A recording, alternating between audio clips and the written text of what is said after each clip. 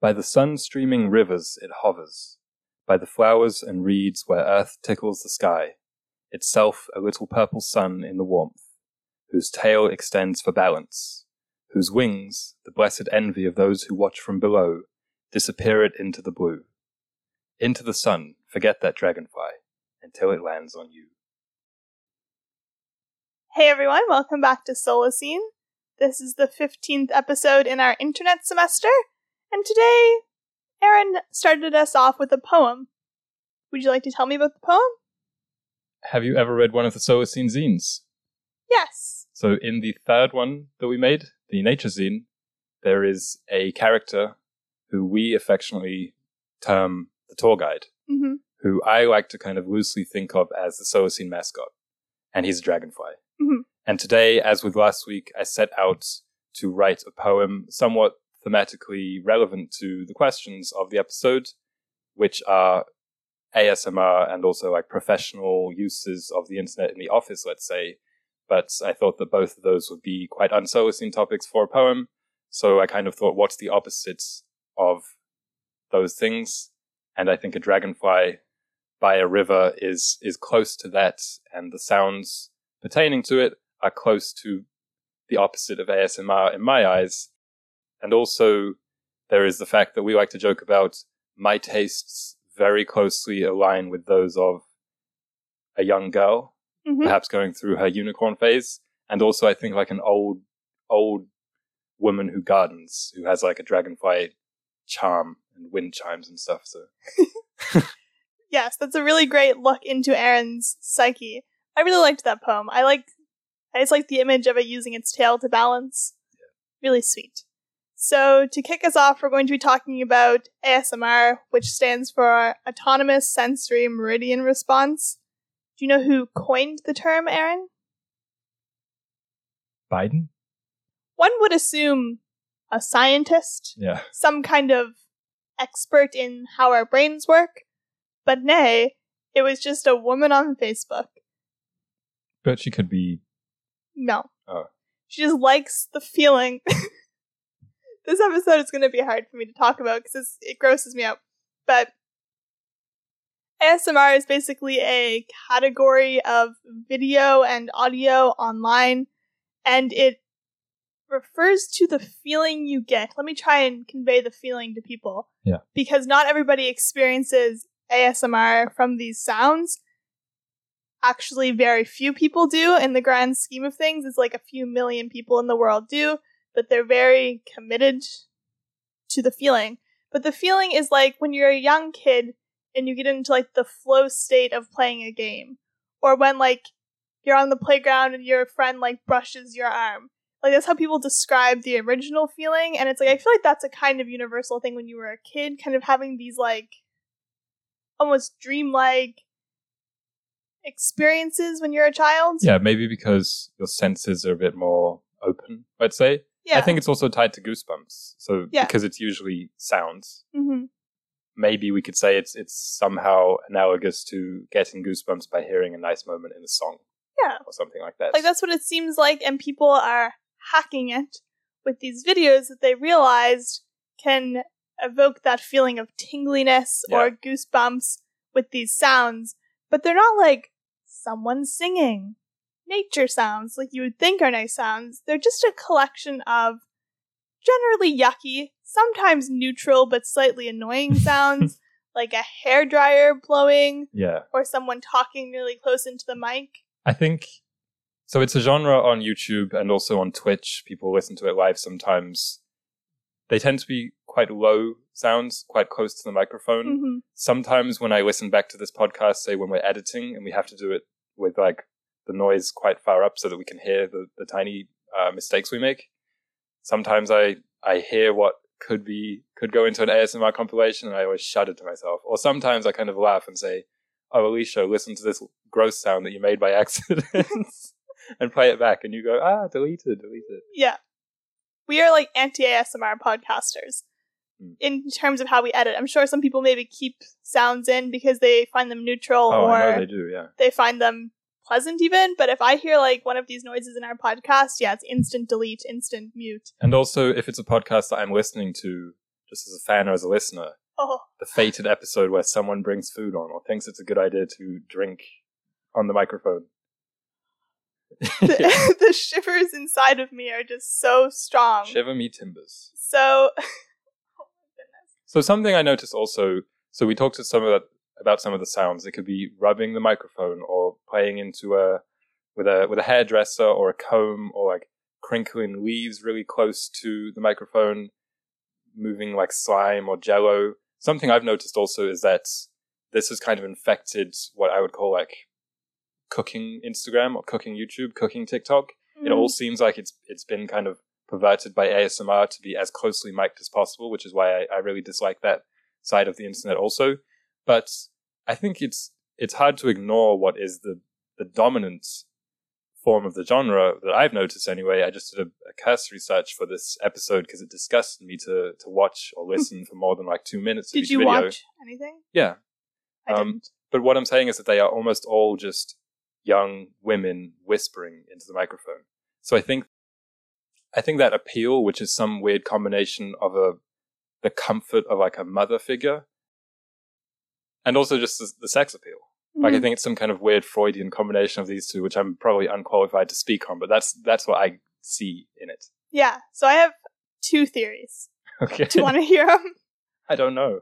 So the first theory that's less pleasant to talk about is exactly that, in that I feel like ASMR is a kind of gateway into more explicit content, and it doesn't need to be necessarily explicit in like the X-rated sense, but it might just be more intense, like violence. It can be a gateway to, and it can be a gateway to just like really obscure behavior that people are regarding on YouTube.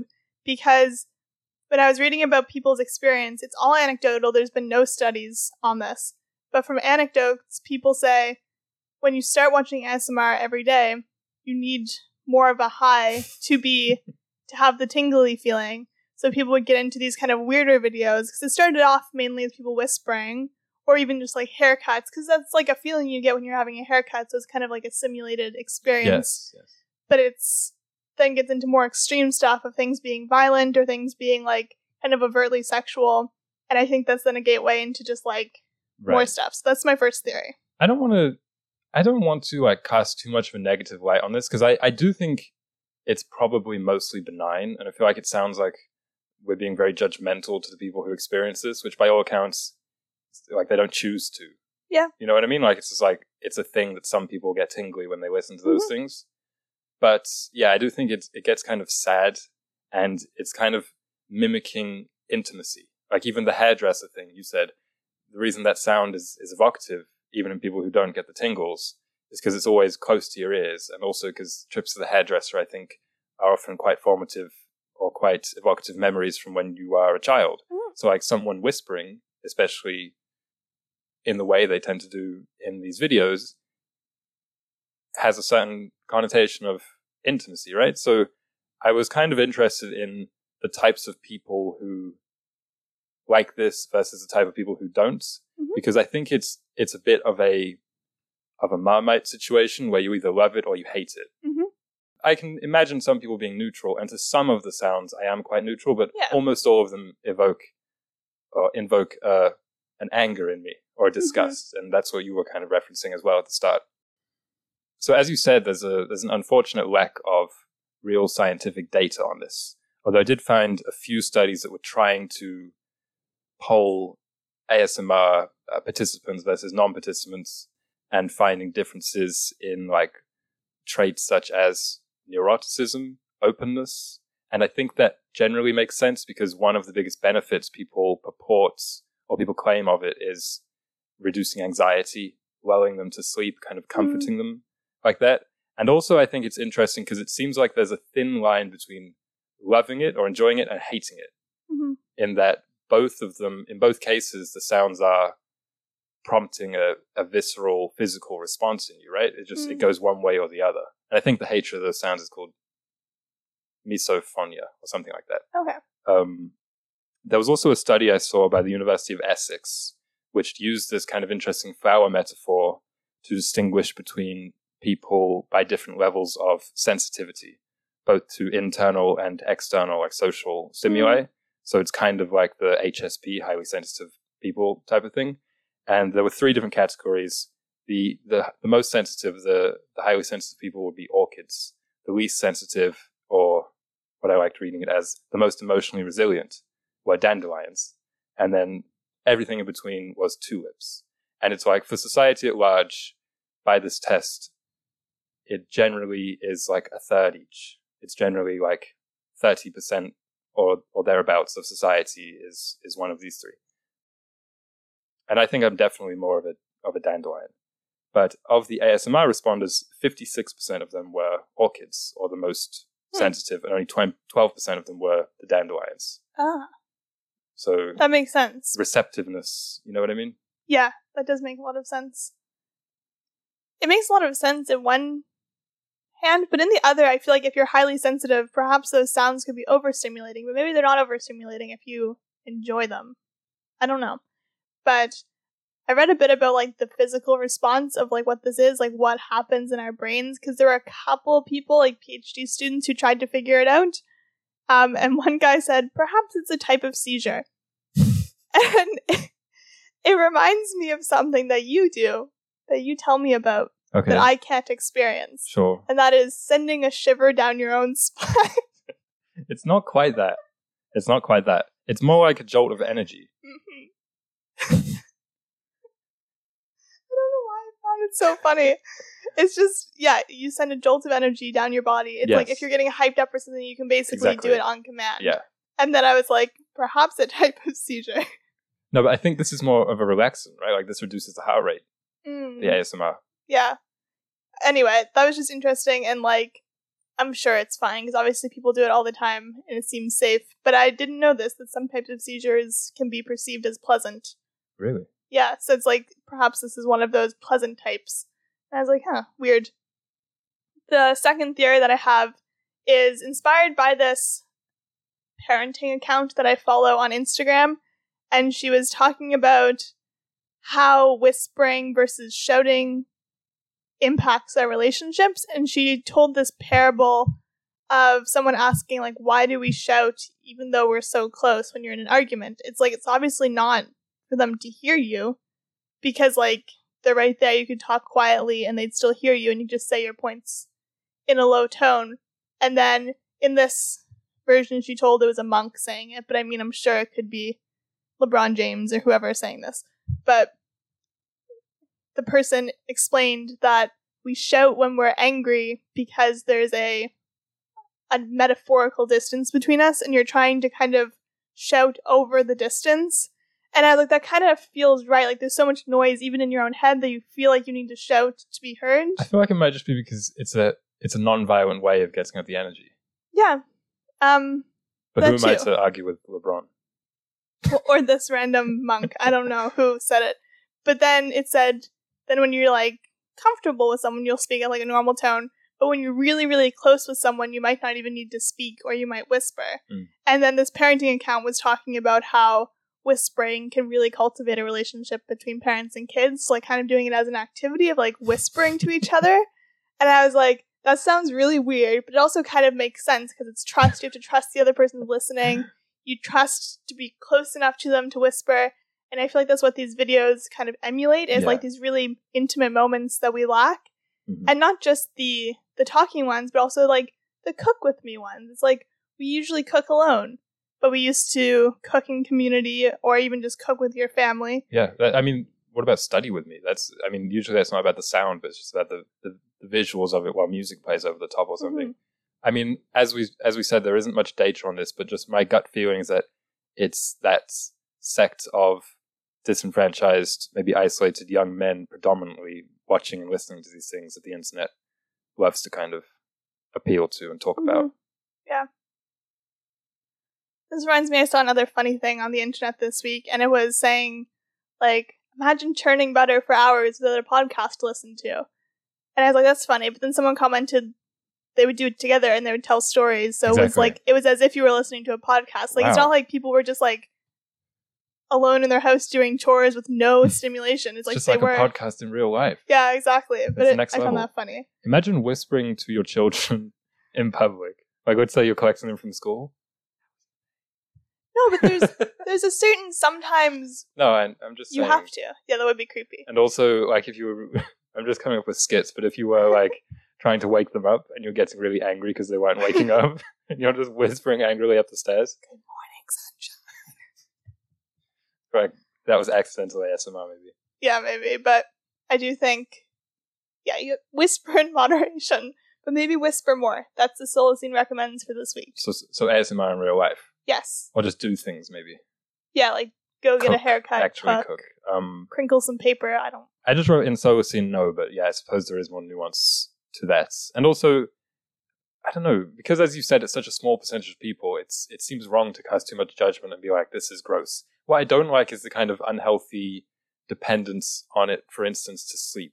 Yeah. Because I don't know if I mentioned that in last week's episode on YouTube, but at times in my life, I've like almost driven myself to a dependence on watching random YouTube videos to get tired to fall asleep. And I don't like that. So it's just another example of technological dependence. And I do wonder, again, this is wholly unfounded, but I do wonder if the internet age, the modern age, is kind of increasing the proportion of people who feel such anxieties, and whether if you just plucked like 1 million people from the 1600s, if there even were that many, I'm not sure, whether there would be less of a proportion of them who would respond to ASMR. I feel like there would be, but again, that's just a gut feeling. Yeah, because there were some people talking about their experience. They're like, yeah, I was like super depressed, and this just like not cured my depression, but was a really great help. But then I think if you just solely relied on this, yeah, you'd kind of get dependent on it. And it's not like YouTube's gonna like disappear overnight, but I also just feel like any dependence on the internet isn't especially healthy in case... Yeah, it's bad. Yeah, it's you're unhealthy. like away from it for a while or whatever. Well, even it's just unhealthy. It's just an unhealthy way to live, I think. Mm-hmm. We should strive to stand up on our own as much as we can.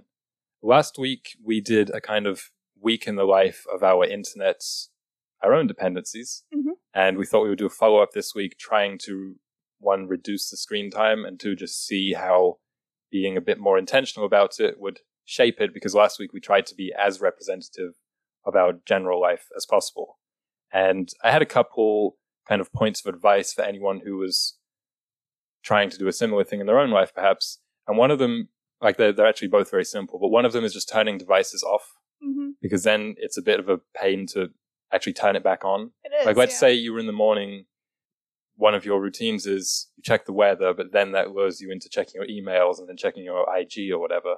So it's like, if your phone was just off, you'd kind of be like, oh, I could go check the weather. I'll just look outside and eyeball it like that. Mm-hmm. So it leads you obviously into a bit more ambiguity sometimes, and you might have to be patient with regard to some things, like, oh, I can't look that up now, I'll wait. Mm-hmm. But that also kind of builds your memory and, inherently kind of filters out the things that you would be doing on said devices. Yeah. And another one along the same lines is when they're on, keeping them off your body. Mm-hmm. Like, I find when I have my phone in my pocket, I will kind of reflexively open it much more often than if I just had it, let's say, on a shelf, or even better, in a drawer or something like that. Mm-hmm. Those are great tips. I've found when I'm walking, keeping it in my backpack is really useful instead of in my pocket. And I didn't even think about that, but it's definitely useful. Like right before we recorded, I was helping someone find directions. So before we left, I looked up the address. And then we were walking. It was like 7 minutes away from where we were going. And like I had to rely on my own memory of the address and like picture of the map that I had put in my head. And I was so tempted to take out my phone because the person I was with was very doubtful of my navigation skills. I won't shout out who they are. You know who they are. But they were very doubtful and kept being like, are you sure? Are you sure? Are you sure? And I was like, yeah, I am sure. I'm not going to check my phone. And then we got there and he's like, oh, good job. It's like, thanks. You said that without any kind of upwards inflection at the end of the sentence. It's not like, yeah, I am sure. It's like, yeah, I am sure.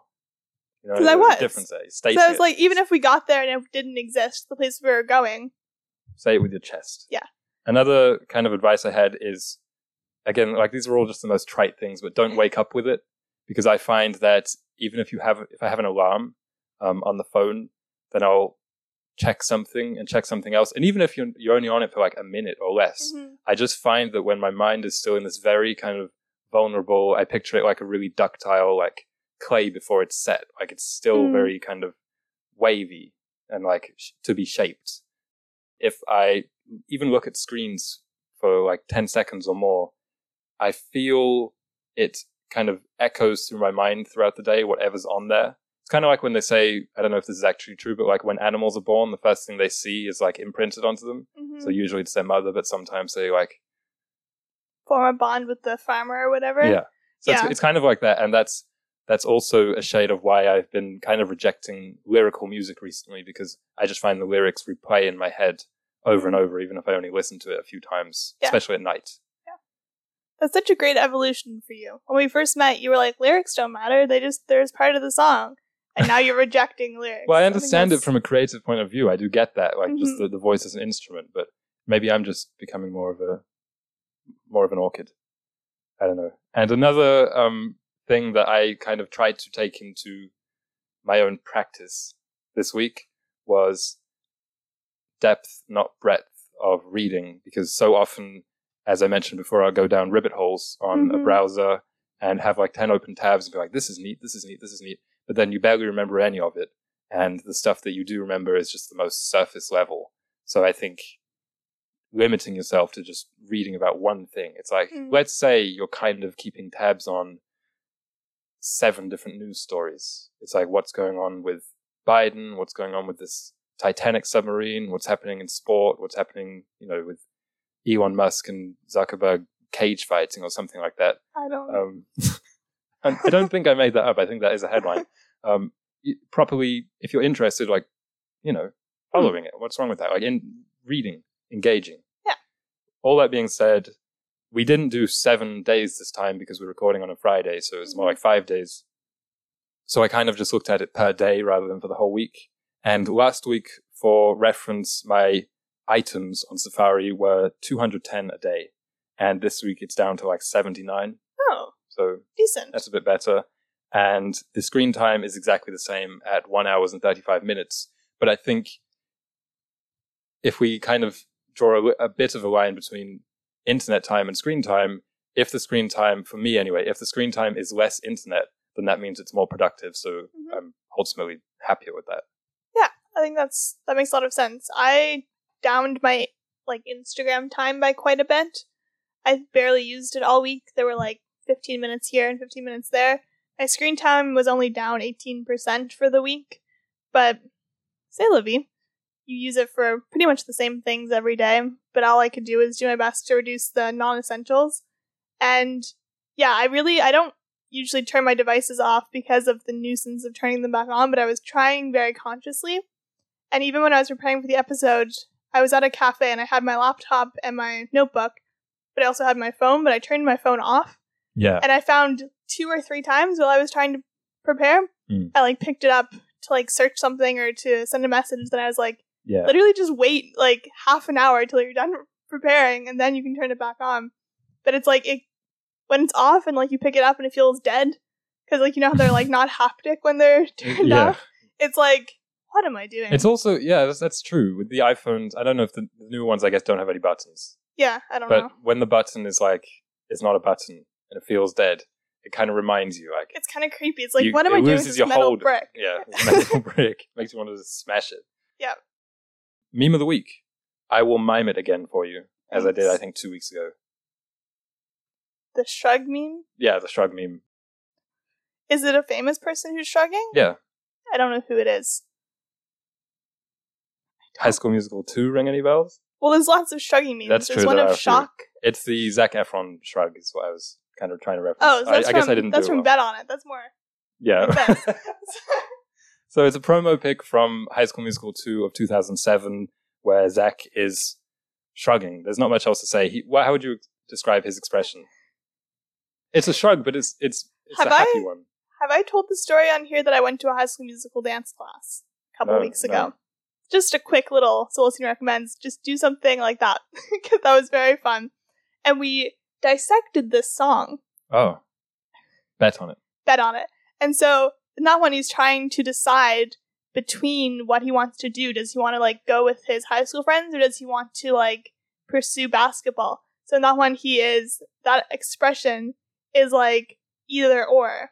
It's not a shrug. It's kind of what should I do? I don't know if I should do this. And it's he's looking at his hand as if that's one option, then his other hand is the other option. that is what happens there. Quite philosophical, really. When you were talking about that dance, I was mentioning that its kind of peer from High School Musical 3 is of Angry Troy. Yeah. Is the connoisseur's choice, I think, compared to Bet on It. Scream. Where I just remember him like running around in the hallway like a gorilla or something. Just tearing down these massive, like 15-foot banners of himself. Yeah. And being like, I don't know. Again, what to do. it's almost Nietzschean. So this meme came big in 2015, usually partnered with the phrase when your parents ask where all your money went. So it's you're kind of like shrugging with like a smile, like an innocent smile. And I don't think there's much to it. It's kind of funny, I guess. I think it's somewhat interesting that after 15 episodes, we haven't really talked very much about memes from shows and movies, which is actually, I think, the biggest source of memes. I had mentioned the Arthur one, but that one's so zoomed out that it's almost removed from Arthur. And I know this was even a promo pic from, like, it wasn't in the movie, but there's something very kind of intertextual about it. And I also think there might be something to the fact that we are using this Disney Channel imagery from our youth to kind of convey innocence and certainty, or just us kind of shrugging in the face of, like, it's a kind of shallow question about your parents asking where the money went, but it is speaking to economic fragility in a way. Yeah. I realize this is not the same Troy meme. There are a lot of Troy memes. This is the one of him in the green shirt? I don't remember the color of his shirt. It's just a white background, just a very simple promo that is pic. different, because there's one from Bet On It where he's also shrugging. Okay. This is a different one. Yeah, it's not from the film. Okay, this is the promo one. We still enjoyed that Bet On It analysis. So I'm not going to cut that. Still. Okay, but yeah, it is funny that we're looking back to this. It's very stock from our childhood. Yeah, stock image. You do meme of the week next week, so I have a recommend for you. Okay, but maybe this spoils it. I'm not fun. Maybe I'll tell you off. Okay, tell me off air. The guy who looks like he's in pain. I'm telling you on air. Okay. You know who I'm talking about? Yeah. I think his name's Harold or something like that. Harold seems right. Because I think he was in Montreal recently. I think I saw... No, I think I saw that too. Him in front of the gold ring. Or the silver ring. The ring. The ring. The circle. I don't know what it's called. But... If you had come across him, would you have asked to take a picture? No, I wouldn't have recognized him. I just would have been like, oh, there's an old man. Yeah, like he just has like white hair and is an old man. But I'll talk about him next week. And next week we should also talk about stock music, stock footage and stuff. Yeah, that would be fun. I think that'd be an interesting combo. Because I was watching a sewing tutorial a couple days ago, and it was 20 minutes, and there was a 20-second stock just on loop? Sound just on loop, and I was like losing my mind. But I had paid for the pattern, so like therefore paid for this video, and I was like, I need to watch this to learn how to make the dress. But it was driving me mad. I used to watch a lot of football compilations, and they all use the same stock music to the point that it's almost ingrained in my memory. But anyway, the third question for today is about professional uses of the internet, let's say in an office, or how it has revolutionized particular industries, and maybe where it oversteps, and also how in the solo scene it will be almost non-existent. No, it will be. That was just the active verb there. Oh, it will be. Yeah. Okay, cool. So, did you know that it's illegal in Portugal and France to contact your employees outside of office hours? No. Yeah, I wish that was illegal here. Yeah. Because every single job I've had in my life, I've been contacted outside of office hours. On average, it said like over 50% of people said it was like once a week that people were contacted outside of office hours, but for me it feels like close to every day.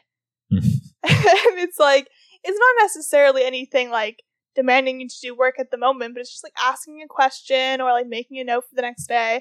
And it's like, whatever, but it does, after a while, it's kind of hard to shut off your phone and just be like, I'm gonna go from 5 till 9, like in the evening, not have my phone on, because then you're gonna miss perhaps something important. Yeah, that happened to me this week, actually. It did, didn't it? When I had a shift that started at, I think, 10 o'clock, and I woke up at about 7, and I was like, okay, I know what time my shift is. I'll get there for this time. I'm just going to turn my phone off, because I won't need it. And I arrived there on time, and the person said, oh, but you should be over here, which is, I don't know, a block away or something. And I was like, why? And he said, weren't you reading the chat? And I said, no. And they just looked at me like I was an alien. And I was like, I don't have my phone on me. But I kind of got punished for it. But also I felt a weird sense of superiority for having to trudge around in the heat. But and you it's told annoying. Me, you looked back on it and it was only a 20-minute. Yeah, but it's still annoying is what I'm saying. Yeah, so it is. In the Solacene, obviously, it won't be annoying because phones won't be mandatory when they're not actually mandatory. Yeah, like if your job's at a call center, which I don't think will exist in the Solacene, but like you're going to have your phone, or if you're like my dad who does pest control, people call him to book the thing, so he needs a phone. Yeah. But if you are like me, someone who is like an assistant, I don't need a phone because I'm just right next to the person I'm working for. Like, there's really no reason for me to be constantly contacted. Something else to mention, I think, I found this really interesting because I was kind of racking my brain at once because I'm not very familiar with like high-level corporate work, let's say. Yeah. And also because work, just in air quotes, is such a broad thing that it's very hard to speak about it generally. So I was reading some articles about how the internet has revolutionized various industries and various workplaces. And something I kept seeing repeated was that it has, quote, revolutionized customer service. And I was just thinking, it seems like that's only for the worst, though. I feel like we shouldn't need so much customer service. Yeah, well, things should just work. What I was just thinking in the Solacene, I don't want to have to chat with a bot on a website. And also, you don't really want to have to be on hold for like 45 minutes. So in the Solacene, customer service will just be like, you call the person, or you email them, or you meet up with them, or you send a letter. But it's a thing. You know what I mean? Like it's a nice person, Billy, let's say. Yeah. I recently had a positive customer service experience, and I was like, like I talked to two humans, talked to them in French. Props to myself, because I felt very good about that. But I was like, this is good. And they were just super helpful, and it was like 3 minutes. In person. Yeah. Because there's a big difference. Exactly. Something else I think is of note is when it comes to Zoom in professional cases, and even like FaceTime in personal communication, I was thinking about how different people act compared to in real life. And I think that's really interesting. Even young children who have grown up with it now being a normal thing, Zoom classrooms, FaceTimes with grandma because the quarantine bubble doesn't let you visit her or whatever, like even with that, the way people act should be studied because it's so different. It's really It's true. so awkward and so different. Yeah. And every, let's say, Apple keynote that you watch when they try and do the presentation of like some new FaceTime technology, it's like, that's not how people are though when they FaceTime. No. Because those are paid actors. Yeah. But it's like real people are just kind of staring. There's a lot of staring into the void, I think.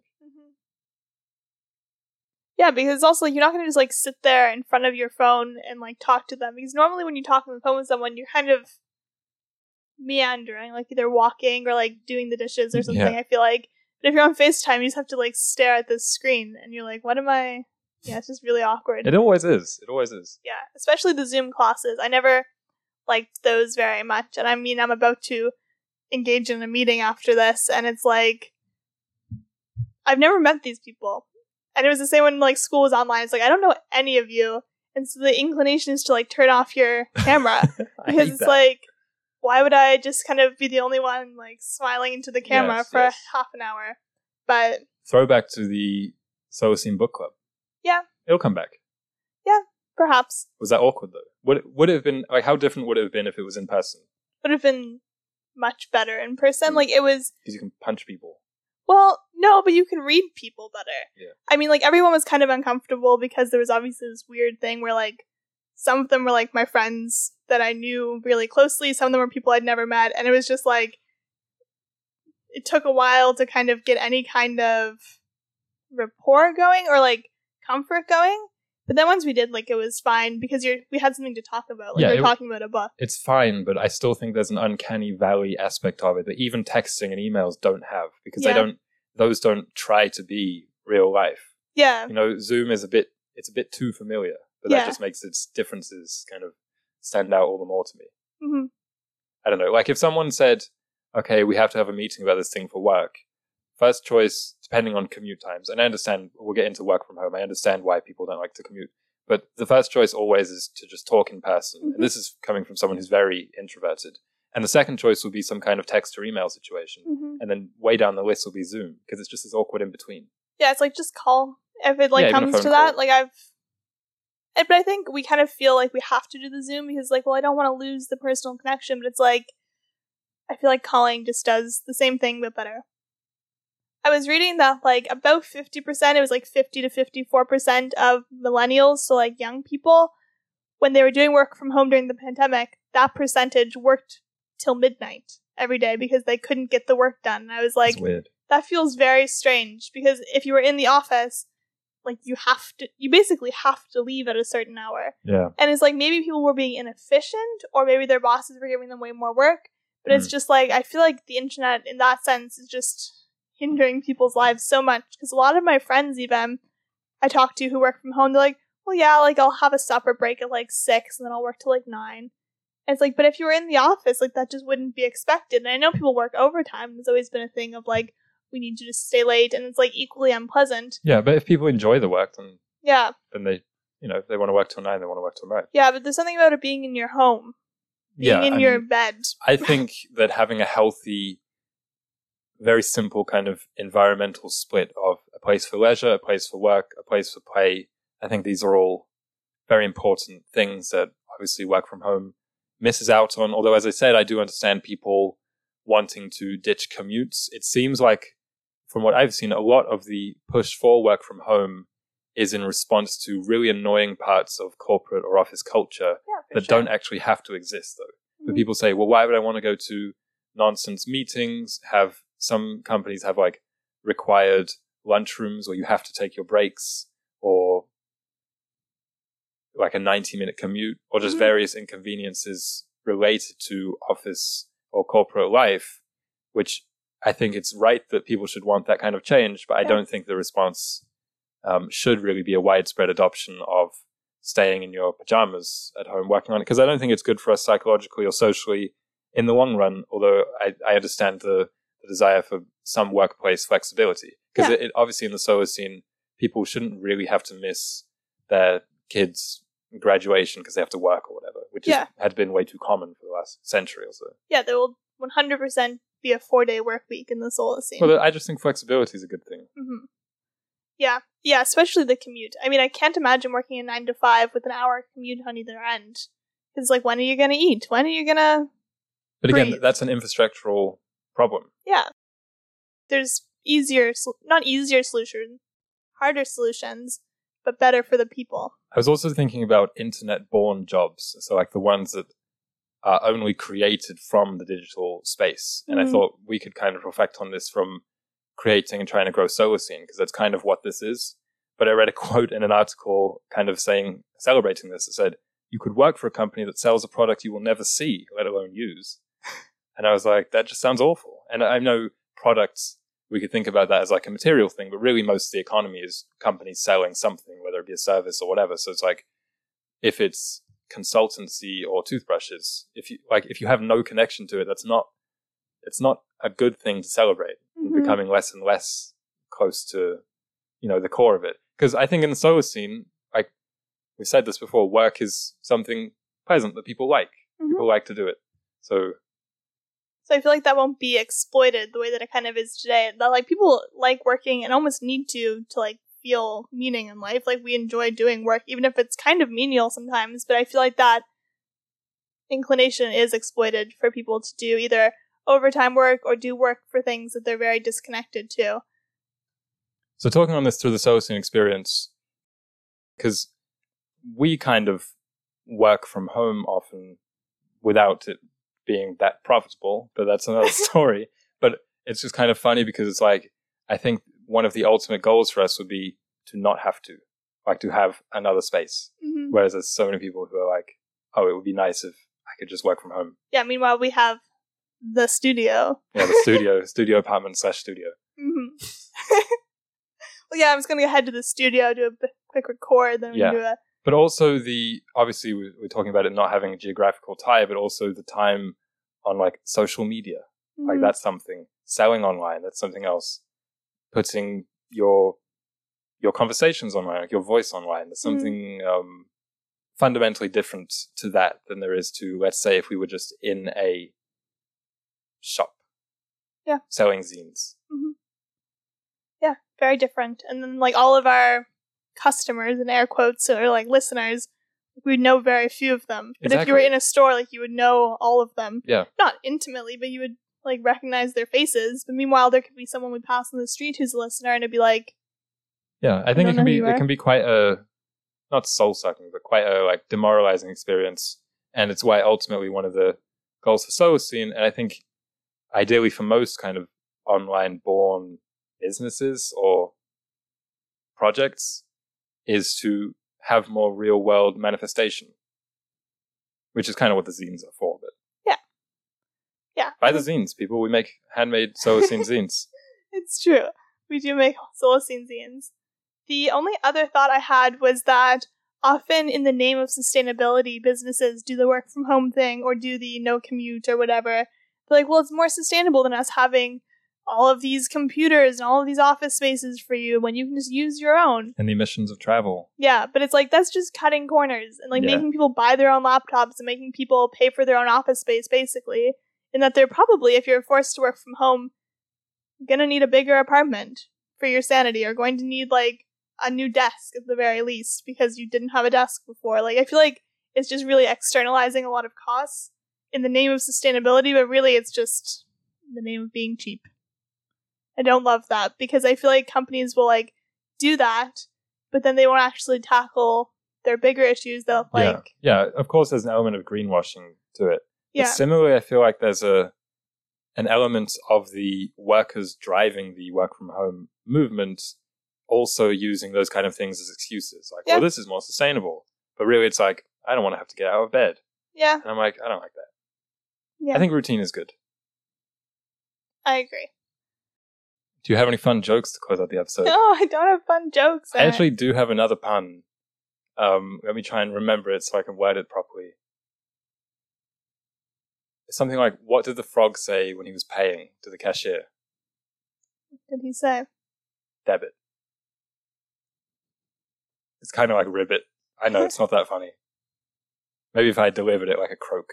Debit.